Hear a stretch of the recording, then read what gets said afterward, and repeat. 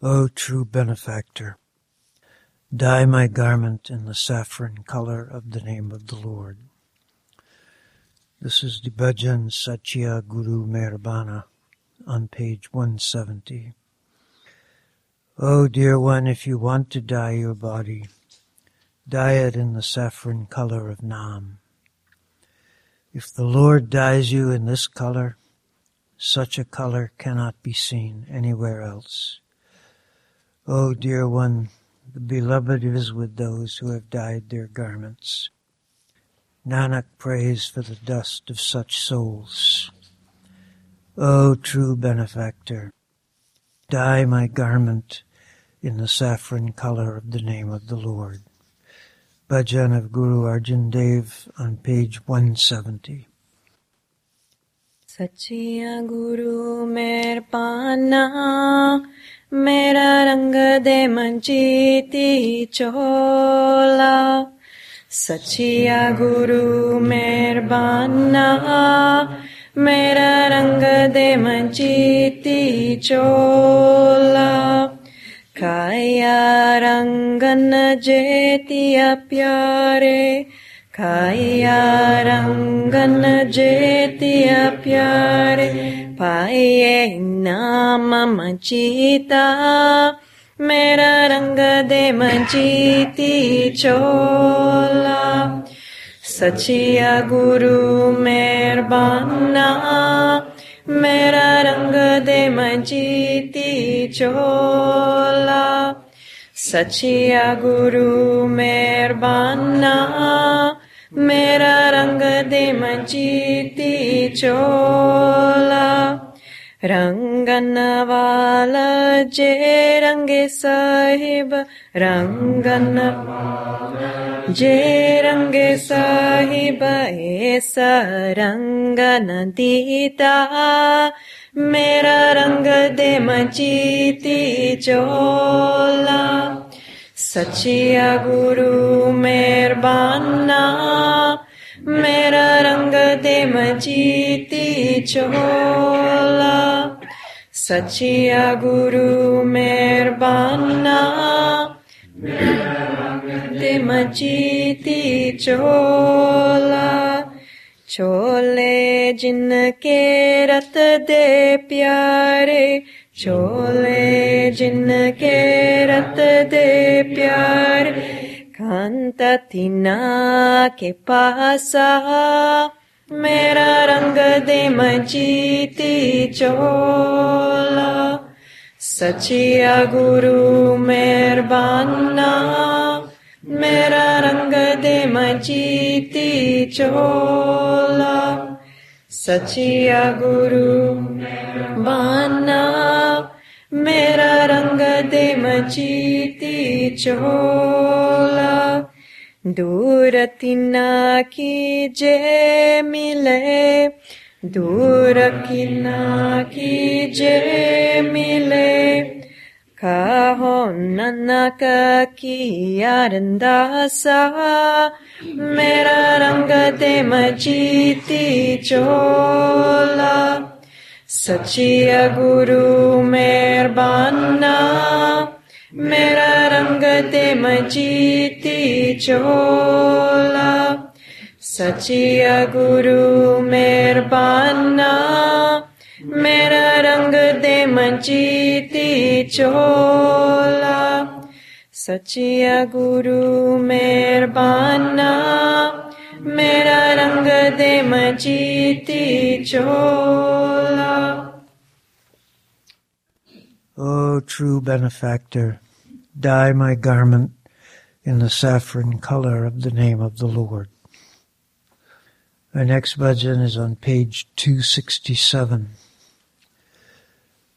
O beloved Kirpal Guru, my love with you is very ancient. I am lying at your door. I am standing with my hands stretched out.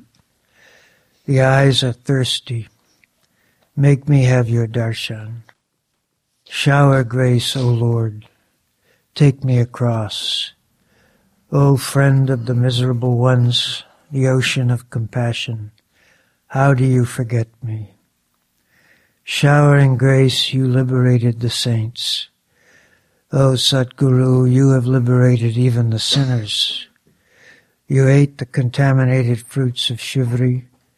You embraced all those who came into your refuge. You have erased everyone's difficulties. You have known everyone's pain.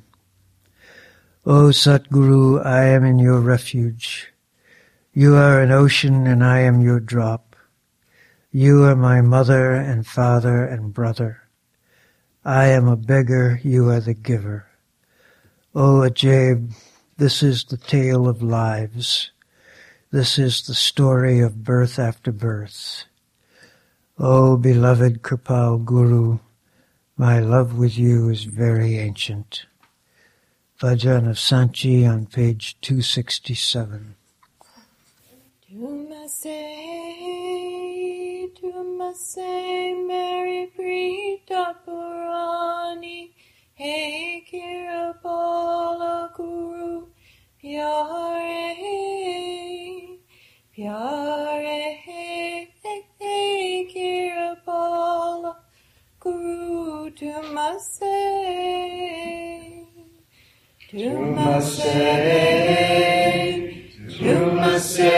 Mary Prita Purani, Hey Kirpal Guru, Pyare, Pyare, Hey Kirpal Guru, Tumasay, Daravaje Parapada Hua, Hata pasare kahada hua Daravaje parapada hua Hata pasare kahada hua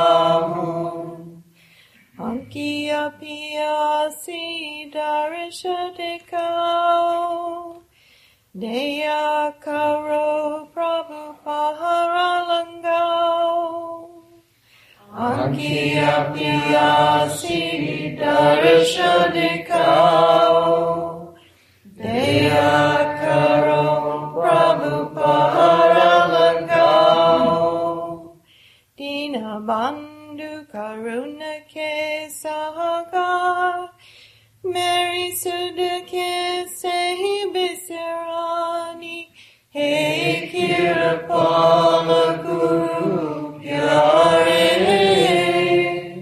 Pyare Hey Kirpal Guru Tumasay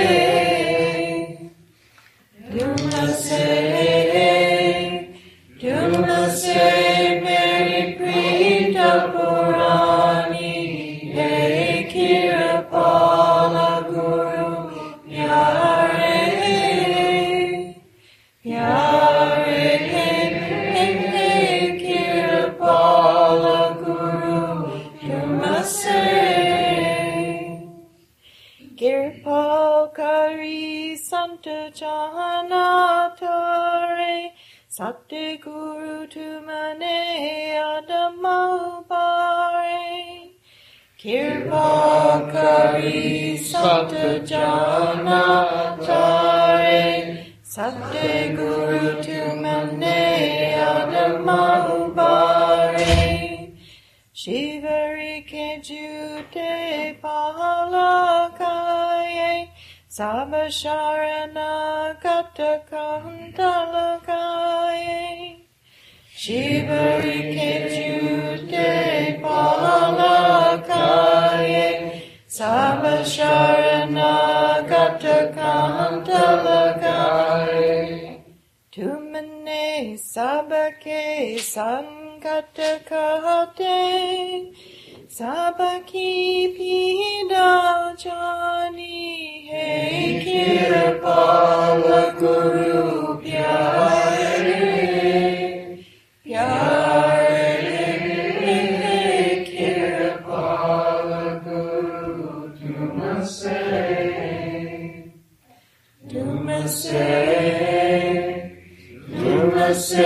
Meri Krita Purani He Kirpala Guru Pyare Pyare Kirpala Guru Namaste. He Sabde Guru Me Sharana Tumari Tumasagara Me Bunda Tumari. He Sabde Guru Me Sharana Tumari Tumasagara Me Bunda Tumari. Tumahi Mata Pita Ora Prata Mehuja Chakatumaho Tata. Tumahi Mata Pita Ora Prata Mehuja Chakatumaho Tata. Ajay Yehi Janamo Ki Kahata Yehi Janama Janama Ki Kahani He Kirpala Guru Pyare Pyare He Kirpala Guru Namaste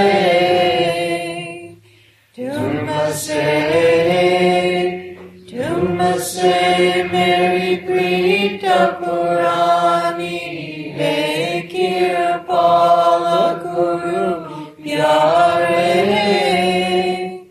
Pyare He Kirpala Guru Namaste. O beloved Kirpal Guru, my love with you is very ancient. Okay, there are several announcements. The next World Religions class will be on May 15th.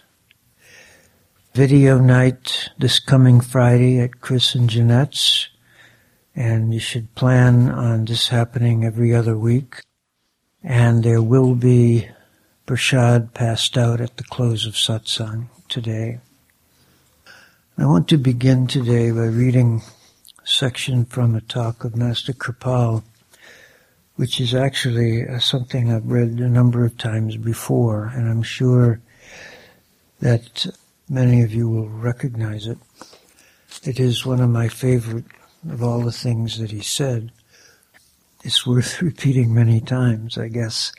This was part of the talk that he gave on January 25th, 1964 in Washington, D.C., just a few days before he left for India, at the end of that tour. And that was, as I've often said, up to that point, that was the pivotal 10 days of my life. What we got, and it wasn't just me, I mean, what everybody got from Master in those 10 days was life-changing.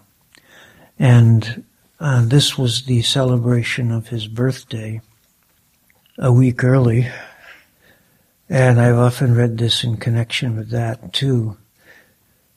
It was in the Friends Meeting House in Washington, and instead of being down in the basement where the satsang was usually held, he was up in the main meeting place of the Friends Meeting House, and he was sitting on a dais and speaking so carefully, so peacefully, I would say. I had a absolutely overwhelming migraine headache that day. Pain was incredible. Because of that, I had great difficulty paying attention to what he was saying, although my memory is of him sitting there is very clear, and my looking at him as much as I could, but because of the pain, I actually left the hall several times in the course of the talk and came back. Once I went to a nearby drugstore and got some medicine for the migraine, which didn't help at all. And then I went back in. And it's a very curious memory because as of other times when I recall being with Kirpal and also Sant Ji too, pain and illness is mixed up with incredible happiness and peace and love. And they're all, it's like part of the same thing. Anyway, this is part of what Master said on that day. By no means the whole talk, but I do want to read this section. Godhood is the birthright of every human being. Fortunately, we have that birthright. It is the grace of God. And the grace of God has further descended in that we have some desire, some yearning for God. It is to achieve Him, to find Him, that we have cared to join any school of thought or religion. It is possible through love alone to become God, I would say. The lover and the beloved both become one. Christ said, I and my Father are one. And St. Paul said, it is I, not now I, but it is Christ that lives in me. This is what is meant by the word Gurumukh. Master is God in man, and a lover of the Master becomes a Gurumukh. He becomes the Guru, a God-man in man. This is the ultimate feat of love, and this is the easiest way. I remember a story that has just struck me. Lord Rama went into exile for 14 years. He went to the wilderness where many other yogis were living. There was one lady there of a very low caste. She heard that Lord Rama was coming into exile into the wilderness, and what did she do?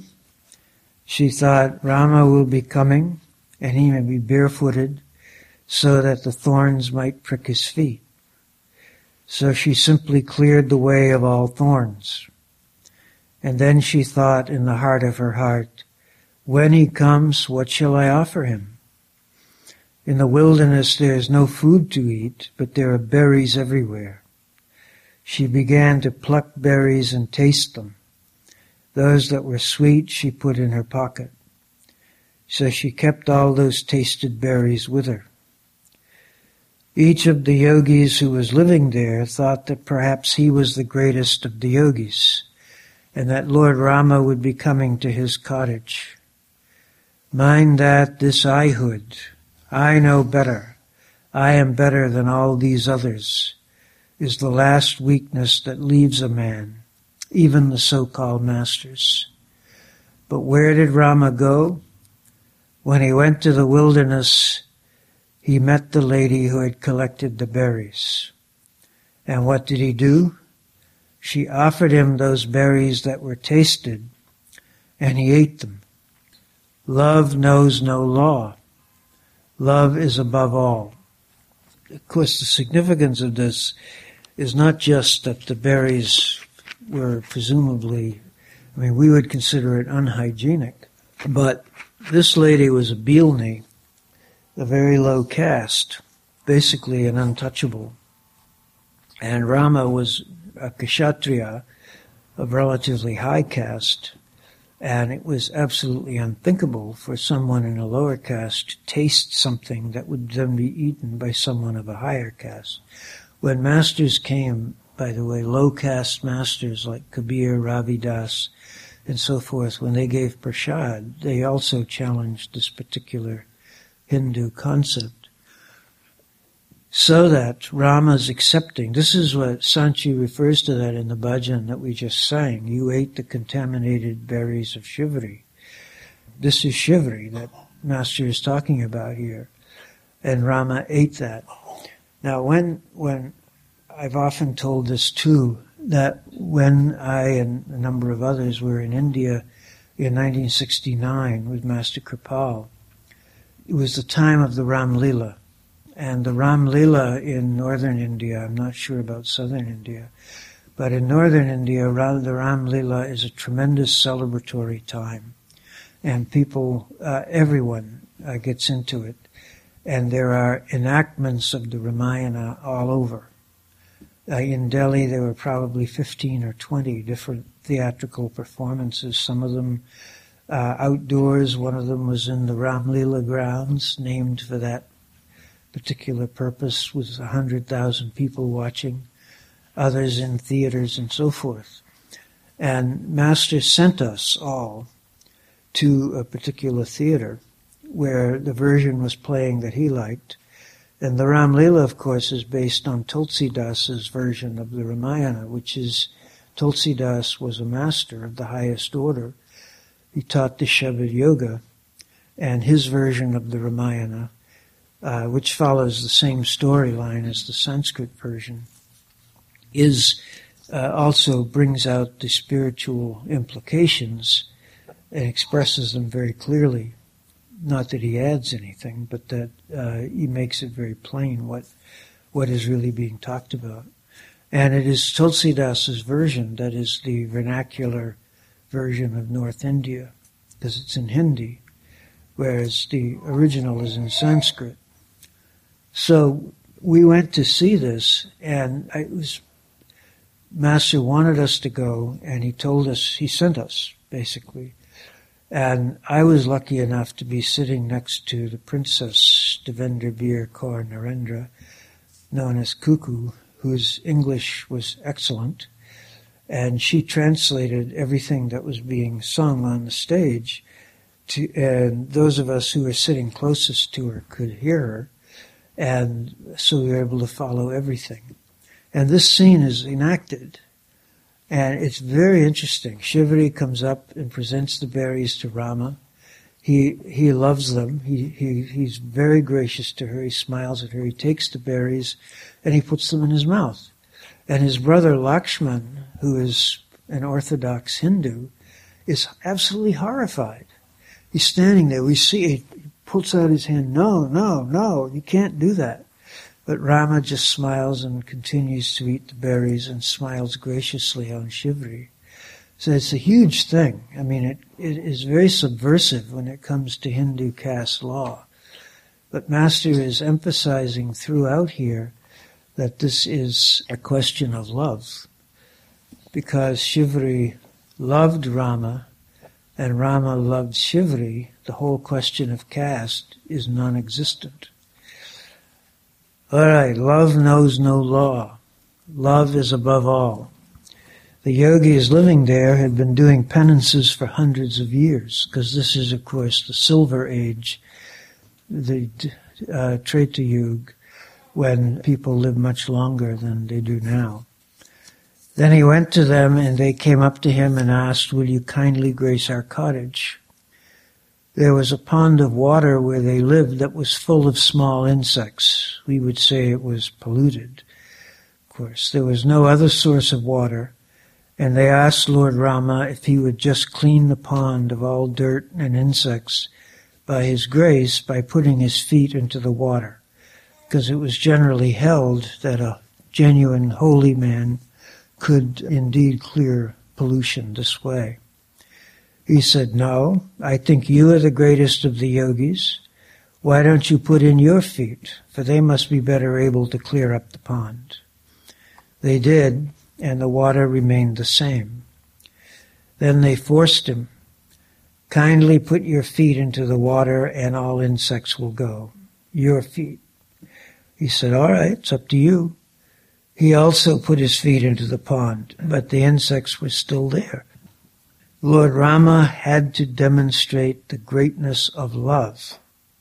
True love does not know any show, mind that. He said, "I think it would be best if you called that Beelni," that is, a female member of the Beel caste, whom you despise, is implied, and let her put her feet into the water.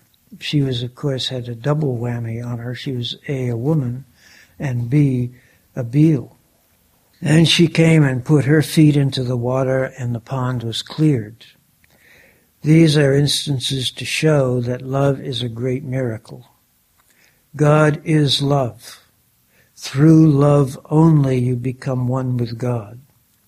You can become one with Him whom you love. As you think, so you become. But we have not seen God. How can we love? We can only love one whom we have seen, who is at the same level at which we are working. The Mohammedan scriptures tell us each man must have some beloved. What sort of beloved? Not one that leaves you but is ever with you. One who does not leave you in this life and in the life hereafter. And who can he be? It is the God in him. Christ gave an example to show this. So long as the branches are embedded in the fruit-growing tree, they give fruit. But when they are cut off, they cannot give fruit. Then he said, I am the vine, ye are the branches. So long as you remain embedded in me, you will bear forth ample fruit. Do you see? This is what is meant by love. Hafiz, a great saint, tells us, O God, people call me Hafiz, but I am no longer Hafiz. I am he who lives in me. So, for human beings, God becomes human and has love for his beings. In that man who has become one with God, God becomes man. God in man and man in God. This is the word I have given in this message too. And who was he? My master. I saw him. He was man and God. To love master is to love God, the God in him, not the Son of Man. Mind that there is no sadhana greater than love. All outer performances, rites and rituals, and the saying of prayers are only meant for love. If you have developed love, everything is there. There is no higher law than love, and there is no goal beyond love, because love is God and God is love. In this way, God and love are identical, for the one who has divine love has reached God. He is one with him.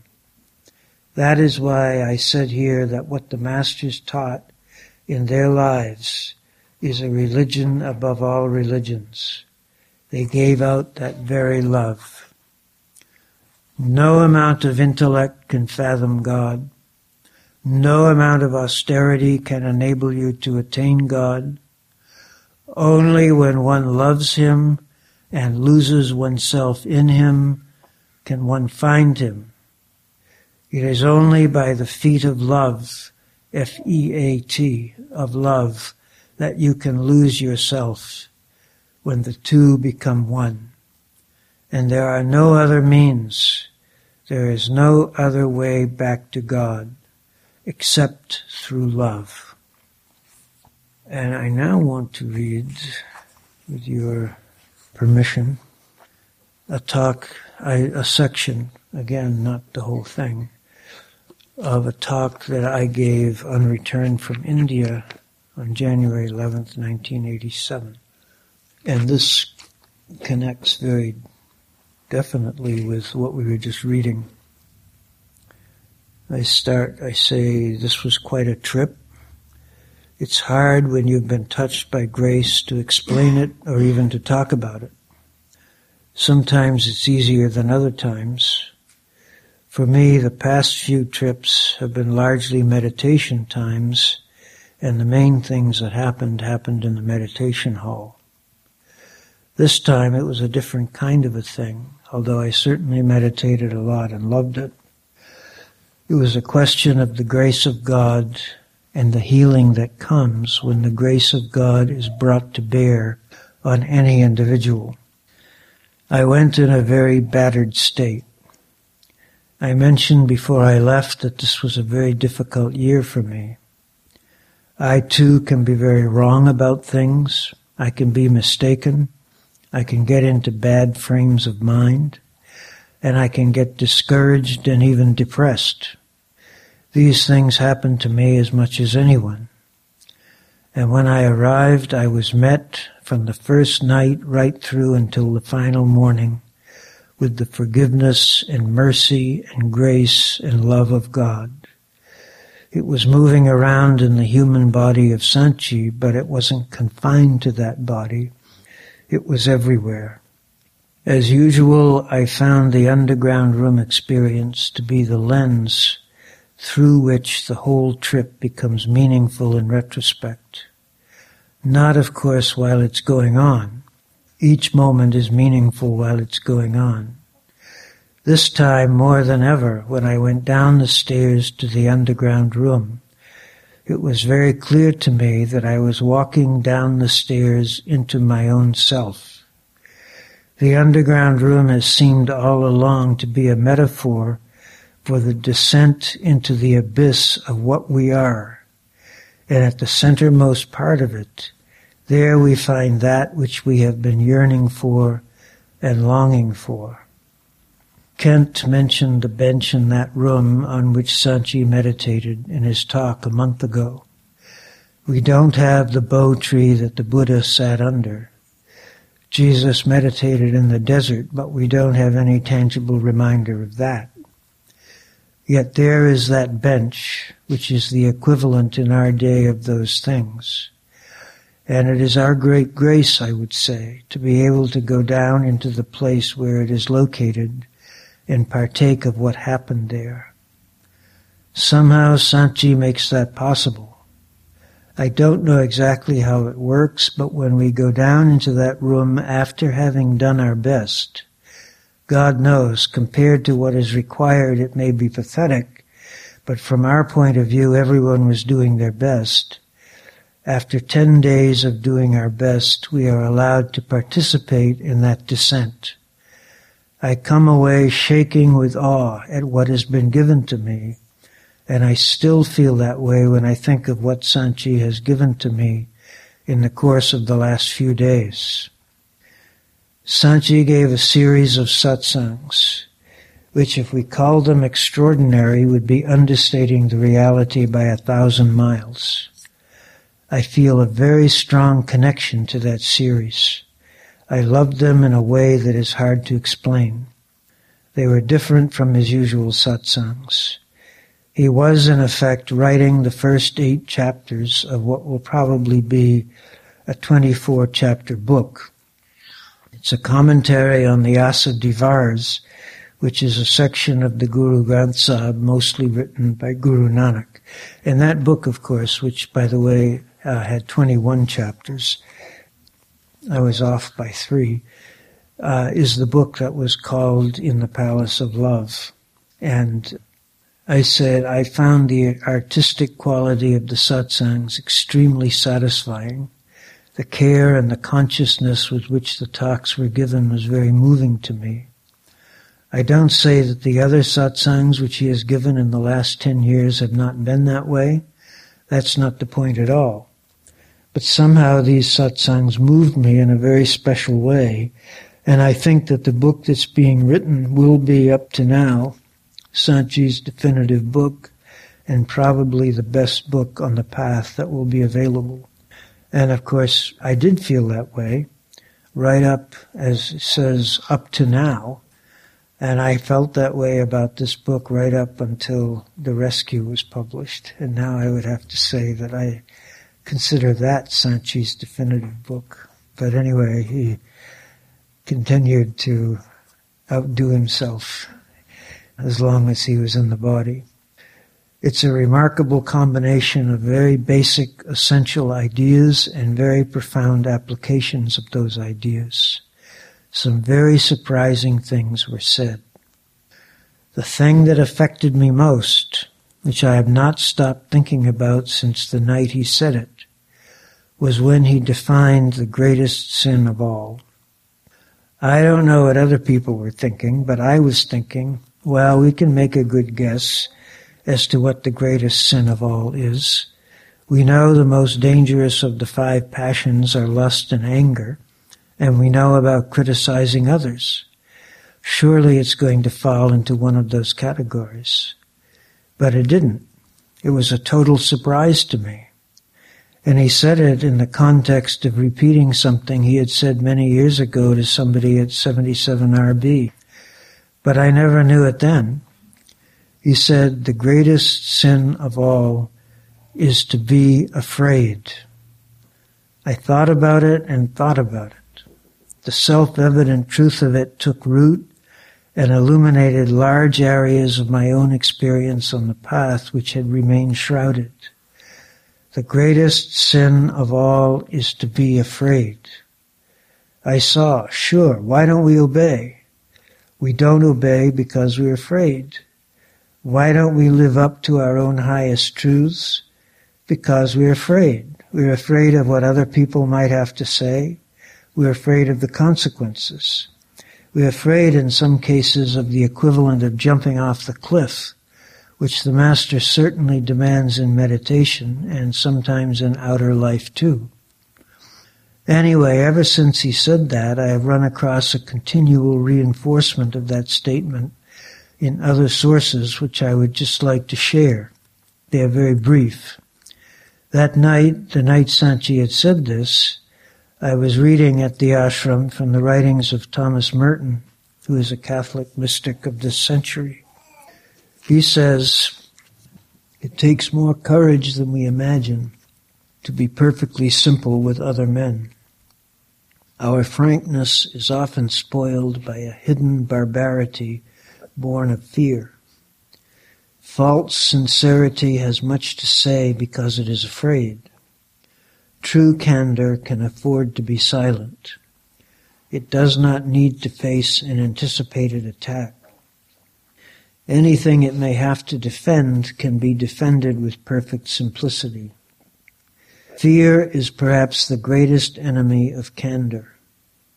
How many men fear to follow their conscience because they would rather conform to the opinion of other men than to the truth they know in their hearts? How can I be sincere if I am constantly changing my mind to conform with the shadow of what I think others expect of me? Others have no right to demand that I be anything else than what I ought to be in the sight of God. No greater thing could possibly be asked of someone than this. This one just expectation, which I am bound to fulfill, is precisely the one they usually do not expect me to fulfill. They want me to be what I am in their sight, that is, an extension of themselves. They do not realize that if I am fully myself, my life will become the completion and the fulfillment of their own, but that if I merely live as their shadow, I will serve only to remind them of their own unfulfillment. And then a few days later, in the same book by the same writer, at the root of all war is fear. Not so much the fear men have of one another as the fear they have of everything. It is not merely that they do not trust one another, they do not even trust themselves. If they are not sure when someone else may turn around and kill them, they are still less sure when they may turn around and kill themselves. They cannot trust anything because they have ceased to believe in God. It is not only our hatred of others that is dangerous, but also and above all, our hatred of ourselves, particularly that hatred of ourselves that is too deep and too powerful to be consciously faced. For it is this that makes us see our own evil in others and unable to see it in ourselves. And then after returning home, I found this in the writings of Dorothy Day, another great Catholic mystic of this century, whose life has meant a great deal to me, speaking of people who are doing their best. They learn not only to love with compassion, but to overcome fear, that dangerous emotion that precipitates violence. They may go on feeling fear, but they have grown the means in faith to overcome it. And I know from my own self, when I have obeyed the Master and done what he wanted me to, it was despite my fear. And when I have disobeyed him and been unworthy and done less than he wanted me to, it was because of my fear. The celebrated instance that I have talked about so often, when Master Kirpal told me to weed out 10 from the people being initiated when he was here in 1972, fits exactly into the category that Merton was talking about. And for the benefit of anyone who may not have heard that story, although God knows I have told it so many times that probably people out on the street have heard it. In 1972, when Master Kirpal was at Sant Bani Ashram, I had set it up so that people were being screened carefully before initiation. And Master had told me to. And I ran a class. I had met a couple of times in the 5 days with the people who wanted to be initiated, and we went over requirements and what was expected and so forth. And they all filled out their forms and like that. And there were 25 of them, as it happened. And so with that number, I arranged that most of the people could do the meditation in the satsang hall as usual, although Master would be in the big house giving the initiation to people in the old satsang room, or what is now and was then the living room in the big house. And that was all set. And I went to bed the night before the initiation, all content and peaceful and like that. I was extremely tired that week, and this was, of course, the end of the week. And somebody shook me awake at some early hour and said, "You better get over to the big house right away because tons of people are being accepted for initiation." So I went over to the big house, and Mr. Khanna was there, and Mr. Serene was there, and people were lined up and were being told they could have the initiation. And there were already twice as many as had been there the night before. And I realized that, they weren't being screened. And I knew some of them, and I knew they had not been on the diet, and I had very deep distrust of their motives, and so forth and so on. And I also knew that there were now way too many for the big house, and what on earth was going to happen to the people that just wanted to meditate. So I panicked, and I ran down to Master's house, and I went in and I told him what was going on. And he looked at me very directly and with a twinkle in his eye. He said, "Weed out 10. And I said, "What?" He said, "Weed out 10. Then we'll be all right." I mean, I didn't say anything, but in my mind I thought, "You want me to go up there and tell 10 people they can't be initiated?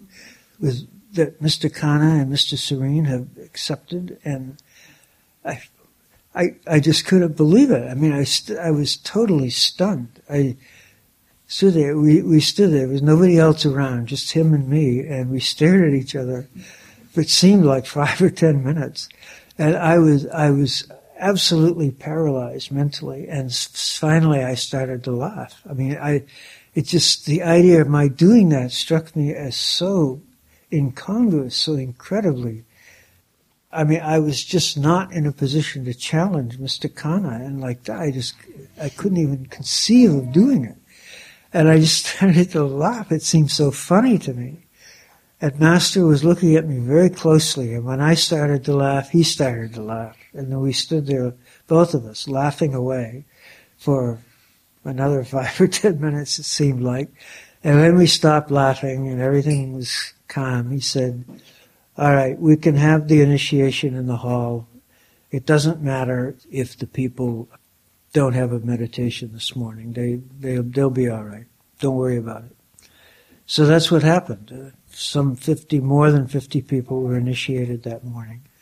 And Master Gay, and you can say, I mean, I don't know, they were destined to get it, they got it.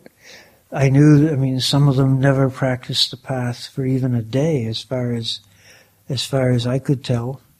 One of them, a friend of mine told me that he had been at a party and one of the people that were initiated that day had gotten drunk at the party and yelled out the 5 names to everybody in the room. And what can be said? It was, if anyone was at fault, it was me, because I had my orders. And not that I would have known who to weed out, but presumably Master would have provided the grace with which to do that. Anyway, it was a perfect example of what Thomas Merton has been talking about, the kind of fear that came up. It totally overrode the fact that Master gave me orders to do that. And it was indeed a triumph of fear over obedience. I was afraid of what other people would say. That fear was so enormous that it did not even occur to me to trust the Master and to jump off the cliff. It was totally beyond my capacity to do that. Notice, though, that Master, it's like he gives us tests like that and challenges. If we fail them, it's not as though we're dead. It's like, okay, you failed that one, we'll try something else. The Master never gives up on us. And Master was watching me. I had the option to obey, but the fact that I didn't obey did not finish me. As far as it was not that Master then had no further interest in me and no longer wanted to, care about me. It was not like that at all. It's just that it did not happen that way. That was one possibility. And it's always like that. We can fail, Failure is how we learn. But Master doesn't stop loving us just because we fail. Not in the least. Anyway, it was totally beyond my capacity to do that. And I saw, and I still see, I hope I never stop seeing, how fear works in those ways, and how we allow it to whittle ourselves down and become less than we ought to be. In connection with that, in the same talk, he talked about the passions. The passions are dangerous, but they're sinkholes, they're traps. They're not sins exactly. Sinning is what we do in response to them. But the passions have been saddled onto us by virtue of our birth in a fallen universe, and it is our job to learn how to avoid them. We have to develop the capacity to dance, as Bethany aptly and wonderfully said. We have to dance between them. Bethany Stevenson, now Bethany A. Canner, who had been to India the month before, had also given a talk and talked about dancing our way through life as a way to avoid things like that. If we think of them as pits of quicksand in the midst of a swamp, the swamp being the Bhav Sagar, the ocean of this world, the swamp of this world, if we think of them as being pits like that with a little narrow path wending its way through them, then if we are not afraid, you see, we can dance our way around those pitfalls without falling in. Once we become afraid, the dance is over and we trip and plop right into the middle of one of the passions. And it seems to me that's why he did not single out one of the passions as the greatest sin. And as for criticism and judgment of others, which he has elsewhere cited as the single most important obstacle to growing closer to God, the fact is that that is a result of fear. Merton explained that very well. We judge and criticize others because our fear prevents us from seeing in ourselves that which we know to be evil, but we see it in others only too easily. We project it out, judge them, and then we create the trap that stands in our way and prevents us from having that which we want so very much to have. That is why in the Bible it says, perfect love casteth out fear.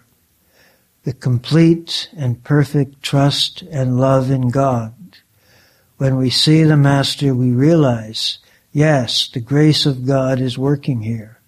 We see it working through his body. We see it working through his ashram. We see it working through the practices that he enjoins upon us. We see it happening through the restraints that he places upon us. This is how the grace of God comes to us. So let's trust it. I have said before, trust is the word translated faith in most English versions of the Bible. The Greek verb means in its root to trust, pisteuein, unfortunately translated as believe in most cases, which if you think about it, puts an entirely different theological complexion on what the New Testament is talking about. If we trust that grace, then that will cast out fear. This is what love really amounts to. In connection with this, there were a number of dear ones from South Africa present in this trip. This was, of course, before the election of Nelson Mandela and the elimination of the apartheid regime.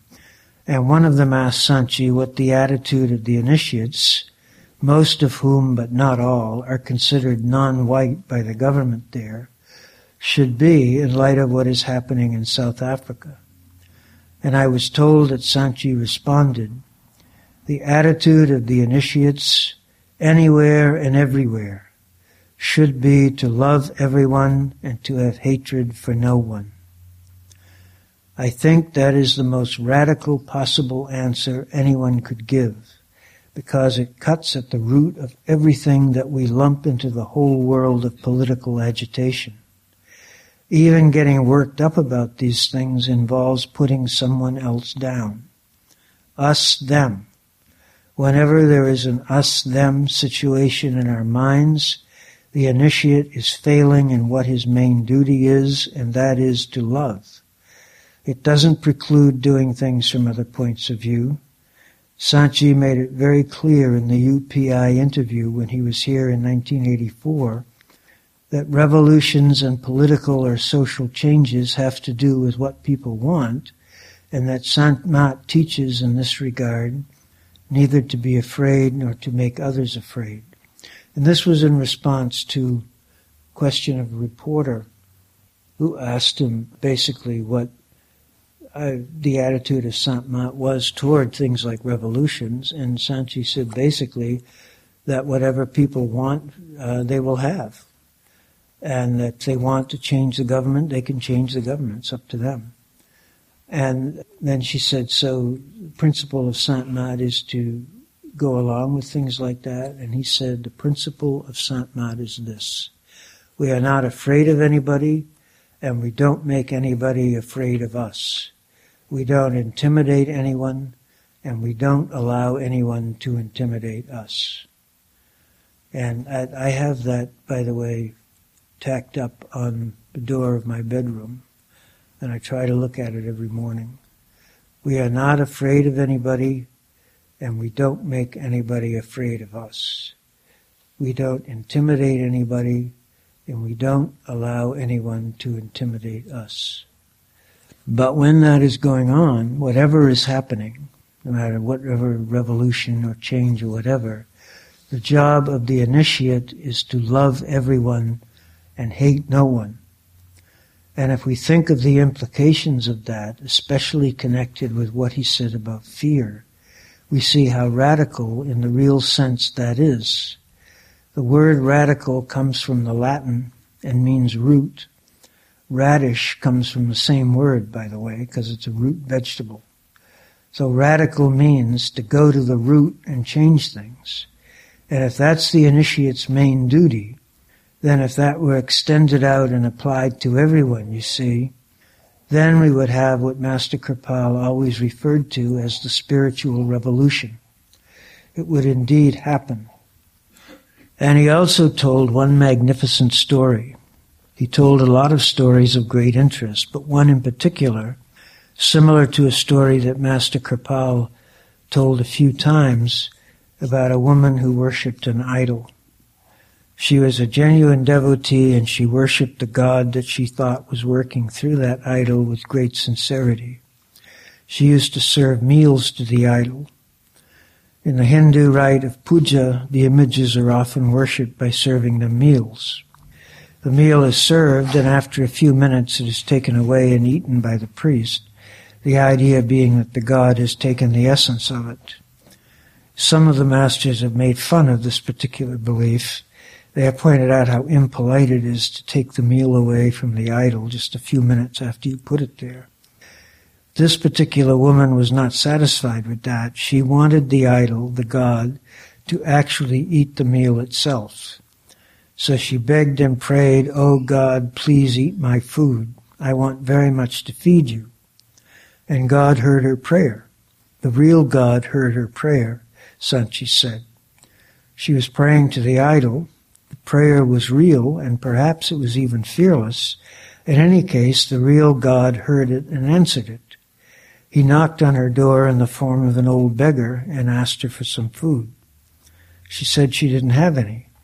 He begged her more for some food, and she said, "All I have I am giving to the image. You can't have it." And she drove him away. And then she went back and wondered why God didn't come to eat her food.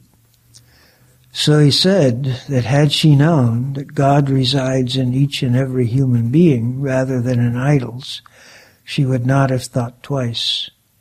It is such a paradigm of the way that we habitually relate to the world. We set up the framework within which God is to be found. If it doesn't happen the way we expect, then we can't see that it is happening some other way. And I conclude, well, thank God for him. What else can be said? That God still continues to smile on us and on this world, despite the wars and fighting and conflicts and sheer unadulterated garbage that the world is full of. Despite all that, we wend our way via the time tube, the 747, over there and back. And God smiles on us and holds us in his arms and kisses us with the kiss of grace. That's not a small thing. That's what makes life possible. So thank God that it doesn't stop, that it keeps on happening, and it's available to us. I hope that we never forget. Whatever grace is involved in our having it, the only possible appropriate response to that is, to the extent that we can, to share that grace with others. The only duty of an initiate everywhere, at every place, and at all times is to love everyone and to hate no one. And the greatest sin of all is to be afraid. If we can remember those things, then I think that we can be what the Master wants us to be. And I would say also that I've said this many times before, but it is of the utmost importance that we be aware that whatever the Master has given us, we still have. When I say, it doesn't stop, of course, a few years later, by some points of view, it did stop. The group stopped going to Rajasthan. For a while, there were city programs only. Then there was SKA, and many of us remember both the city programs and the SKA of the 90s, and of course the Master still continued to come here. But remember the point that if we only look for grace in the way we expect it to come, then we will only see it in the terms of what we expect. We can well miss out wherever it is. And whatever the Master has given us, as Kirpal said in the talk that we were reading from, what kind of beloved do we have? The kind that never leaves us, not in this world, not in the next. And it is our limitation of vision, of perception, that makes us think the Master has left. He has not gone anywhere. The Master is with us as much as he ever has been. And if we are not initiated, but if we are searching for God, if we want to find God, which is the criterion, that Master laid down, that once the desire to meet God arises in someone's heart, it cannot be stamped out, then it also applies. The grace of God is extended and available to everyone who is seeking for Him. That's the law. And He is everywhere. There is no place where He is not. He is specifically and most decidedly within our hearts, but not only within our hearts. When we see Him outside, we become more aware of Him within. When we see Him within, we become more aware of Him outside. I want to close with, this is a quote from the Gospel of Thomas, the extremely interesting esoteric book which did not make it into the New Testament, but which may well be more authentic than the books that did, although there's a difference of scholarly opinion on that. Jesus said, "It is I who am the light which is above them all. It is I who am the all. From me did the all come forth, and unto me did the all extend. Split a piece of wood, and I am there. Lift up the stone, and you will find me there." And really, that is the truth. The Master is everywhere, within us and without, present in our dearest friend and in our bitterest enemy. He is always and in everywhere at all times. And if we are able to turn our attention in His direction, if we can get out of the way, as Master Kirpal once said to Judith when she asked him about some difficulty she was having in meditation, he said, "Well, look here. I want to come in and you are standing in the door. How can I come in if you won't let me? You get out of the way and then I'll be able to come in." Really, that's what's required. We do get in the way. Our fears, again, the question of fear, which are the strongest thing, but fears lead to desires. That which we are afraid of happening leads to what we want to happen. We become attached to that. And where is room for the Master in all that? He is here. There is no place where He is not. Because we have such a beloved who never leaves us. He does not leave. Not in this world, not in the next. We have the Master's word for it. So each thing, each remembrance that we have of His smile, of His laughter, of His rebuke, that is our property. It cannot be taken away. We have it. Just as when the moneylender, the loan shark, who was saved by the Master, who hadn't done one good deed in his life, just as he was allowed to go be with Him for a couple of minutes because the one thing that he had done that was he could carry with him for his benefit was the hour he had spent with the Master. That hour that the Master gave him was his, and he carried it with him. And everything that the Master has given us, whatever time we spent in His darshan, whatever gifts of grace He gave us, whatever prasad He has given us and continues to give us, whatever we experience in meditation, whatever breakthrough we have achieved, whatever insight we have gotten, whatever, I see now what He meant, whatever feeling of love for Him that we have, all of that is our property. And it is said, that the one glimpse, one glance from the Master is enough for any number of lifetimes. It's true, because we are dealing with someone who is outside of time, who is functioning from the level and the point of view of eternity. And there is no way that he can be defeated by anything that happens in time or the world of time. Time is Kal, and the Master is beyond and above that. All right, remember that the duty of the initiate is to always love everyone at all times and in all places, and to have hatred for no one. And the greatest sin of all is to be afraid. God bless us. So if there's a tape, we can hear it.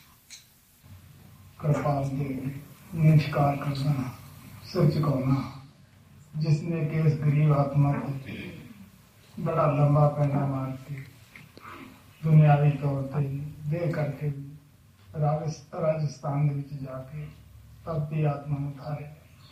I bow down in front of Supreme Father Kirpal, who traveled so far, even in his physical body, who traveled so far to Rajasthan, and cool down the heated heart of this poor soul.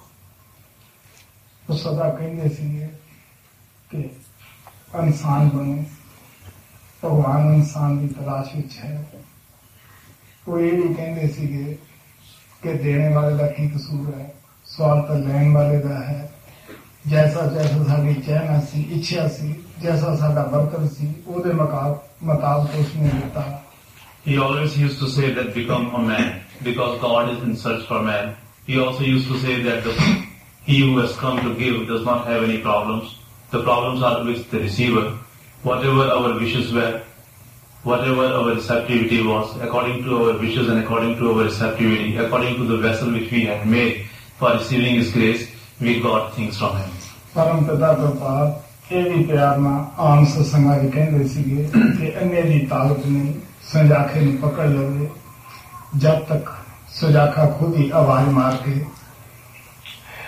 अन्य के हाथ में उंगली नहीं दिंदागा.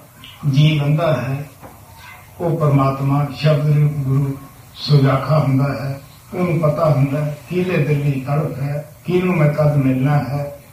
ਉਹਦੇ ਮੁਤਾਬਕ जैसी आत्मा की प्यास होती है वो जरूर बुझाता है. Often in his satsang, Supreme Father Kirpal also used to say that it is not in the hands of a blind person to catch hold of the finger of the person who can see, until the person who can see calls that blind person and he himself makes the blind person catch hold of his finger. The blind one cannot get to the person who can see. We, the jivas, are the blind ones. God Almighty, who is the form of the Shabad, is the one who can see everyone, everything. We do not know anything, we do not know how to get to the Shabad. Until He Himself calls us towards Him, we cannot go to Him. He knows that who has the yearning, and whatever wishes we have, He always fulfills our wishes. वो महान परम पिता कृपाल ने सदा देता ही देता, दोनों अथी दात लटाउंदा रहा. वो अज भी दया करता है जीवन से, अज भी अपनी दया लटाउंदा है. सवाल लैन वाले का हुंदा है. That great Supreme Father Kirpal gave with both his hands. He always gave and gave. And even now, He is showering His limitless grace upon everyone. He is still giving His grace to all the people. The question is of the receivers. सूरज आसमान पे चढ़ा हुंदा है, उन्हें देखते नहीं. ये उन्होंने कर्म है. सूरज का खोट नहीं होगा. उस महान परम पिता कृपाल ने कोने कोने विच दुनिया के धोखा दिता. जिन्हां दे उच्चे भाग सी उन्हां दा उहदे नाल संपर्क हो गया. The sun rises very high in the sky, but the owls do not see him.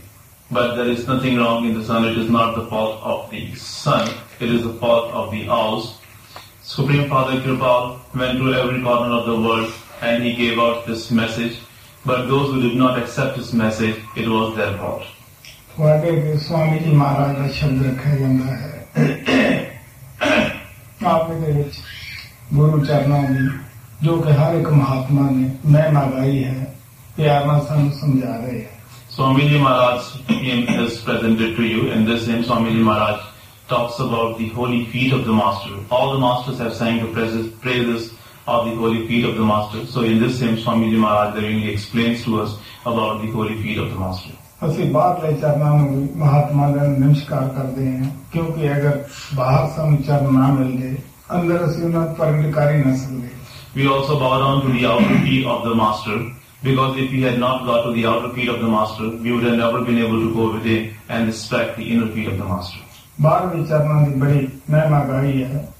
Swami ji महाराज कहते साध चरण अड़सठ के उत्तम भूम पवित्र यहाँ भगत करते. The outer feet of the master is also praiseworthy. It is also very important. Swami Ji Maharaj says that the holy feet of the master is much more worth than visiting the 68 places of pilgrimage. The place where the master puts his feet, that becomes worth worshipping. Hindustan के अंदर गंगा नदी 1500 मील लंबी बह रही है.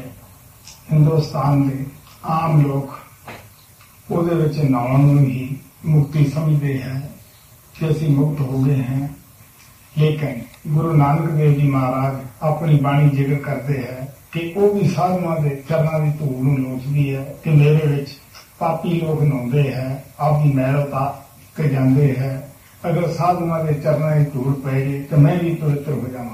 In India, river Ganges flow for about 1500 miles, and the Hindu people believe that by bathing in that holy river Ganges, they will be able to remove the dirt of their sins, and that is why they consider river Ganges as the holy river, and they go there for the pilgrimages. But Guru Nanak Sahib talks about river Ganges in his writing. He says that even the holy waters yearn for the holy dust of the feet of the master, because the rivers, the holy waters say that all the sinners come and they bathe in us and they leave all their sins in us, and we yearn for the holy feet, the dust of the holy feet of the master, so that we may also become without the sins. जो महात्मा ने दसी हुई युक्ति के मुताबिक असि सिमरन करते हैं. फैले हुए ख्याल में अखां के पीछे ले आने हैं. सूर्य चंद्रमा तारे पार करके गुरु के चरणों तक पहुंच जाने हैं.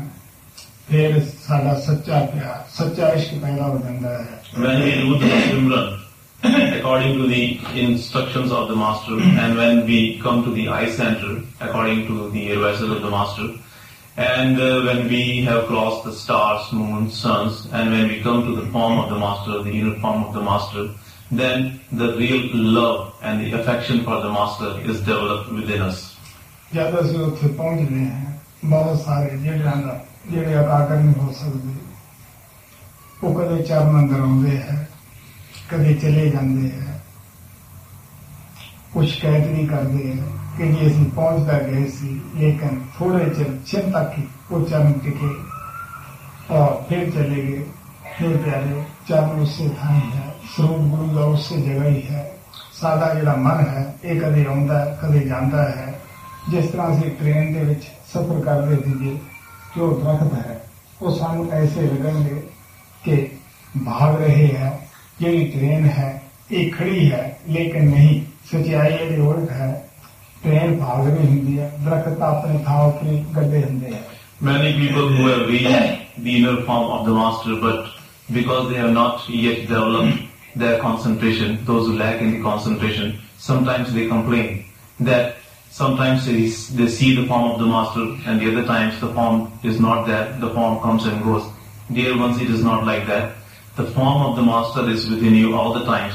It is your mind. It is because of the lack of your concentration that you think that, or it seems to you that the form of the master comes and goes. The reality is that the master is always present there. It is because of the lack of concentration and because of the fluctuation of the mind that you do not see him constantly over there. It is like the train which is moving. If we are sitting in the train which is moving, and if we look outside, it seems to us as if all the trees which are outside, they seem to be running, they seem to be moving, but the reality is exactly opposite to that. It is not the trees which are moving, it is the train in which we are sitting which is moving. The trees are permanent, that the trees are where they are. It is only because of the moving train that we feel that the trees are moving. The same is our condition. Unless we have developed the complete concentration at the eye center, the form of the master comes and goes.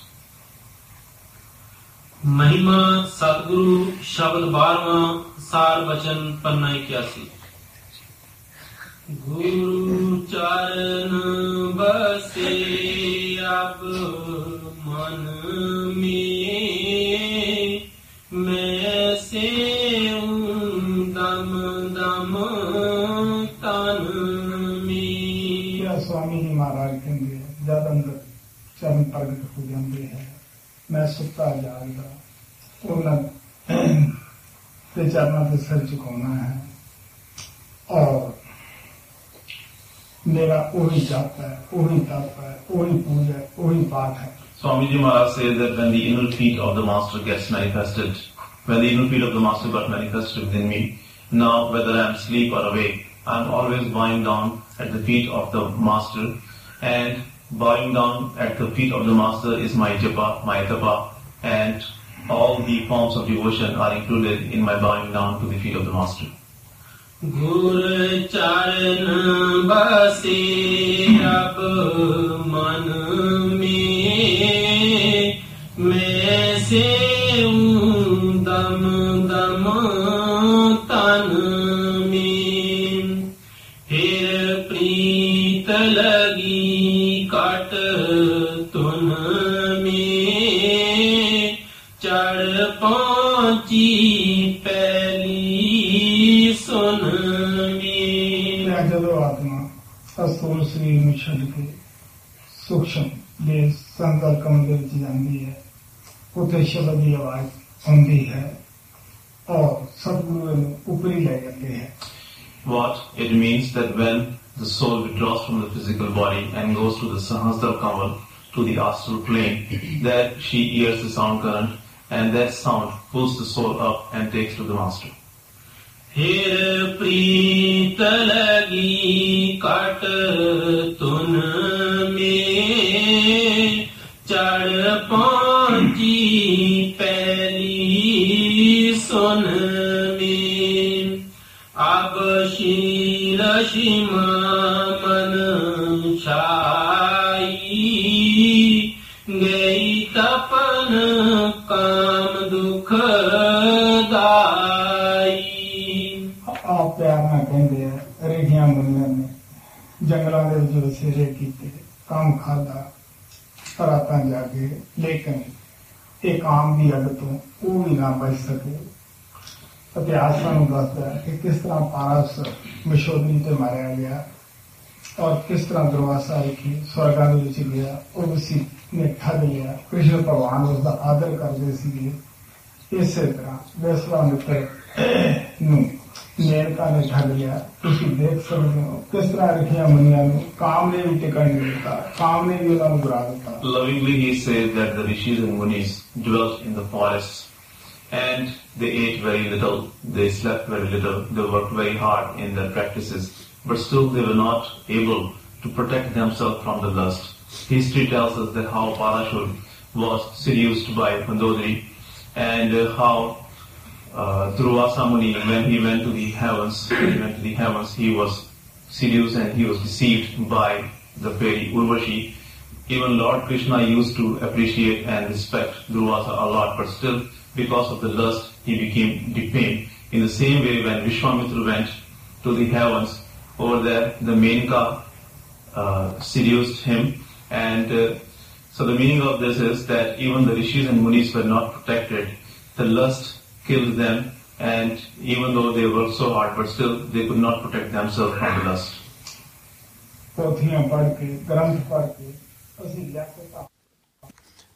Oh, dear one, don't be proud of color and beauty. Death is standing on your head.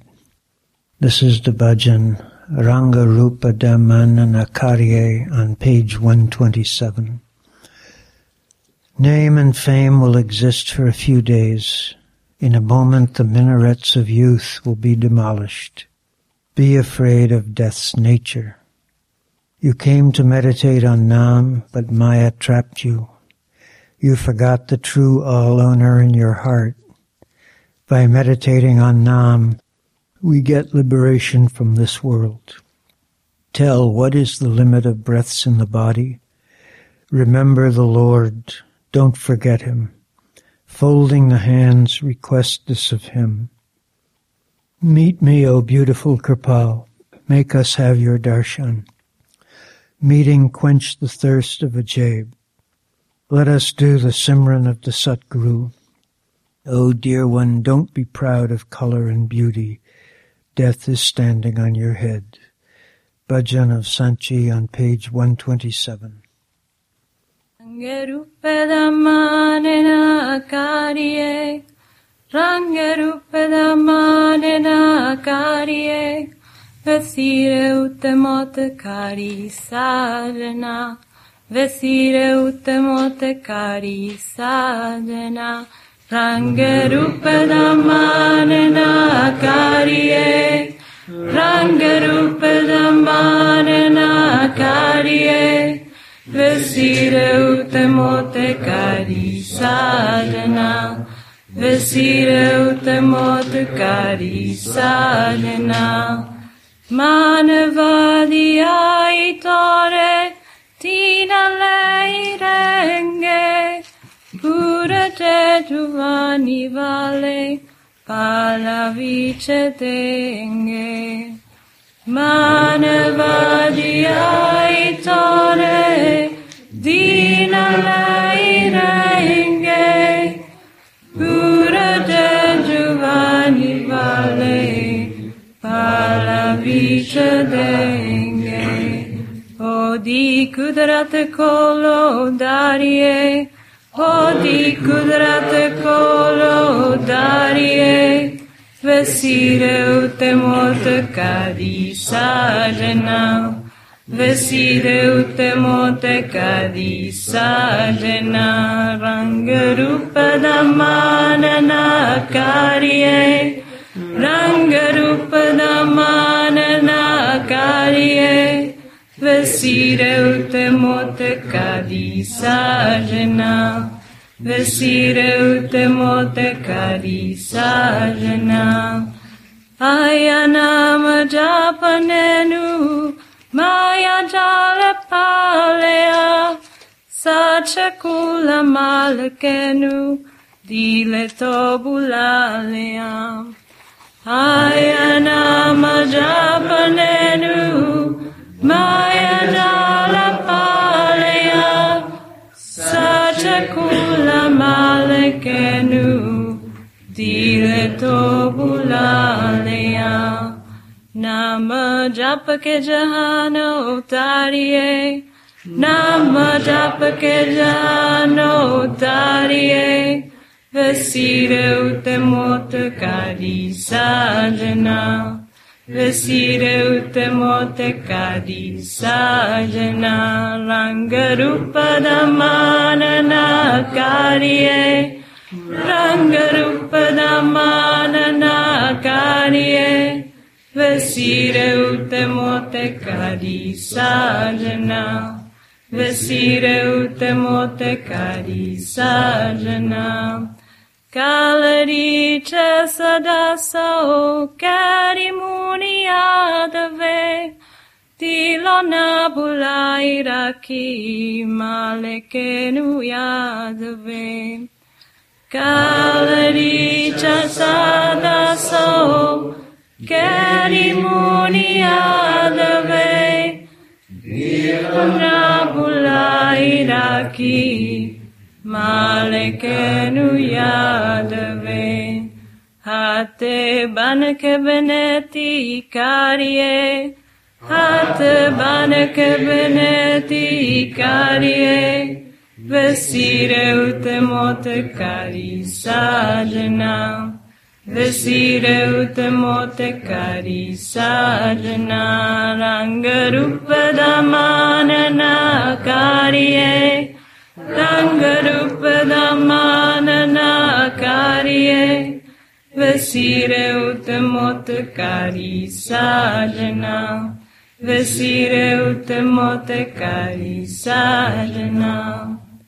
Milo Kirpal sona Darashadika deo, Mila ke ajaibati Vyasanu puja deo.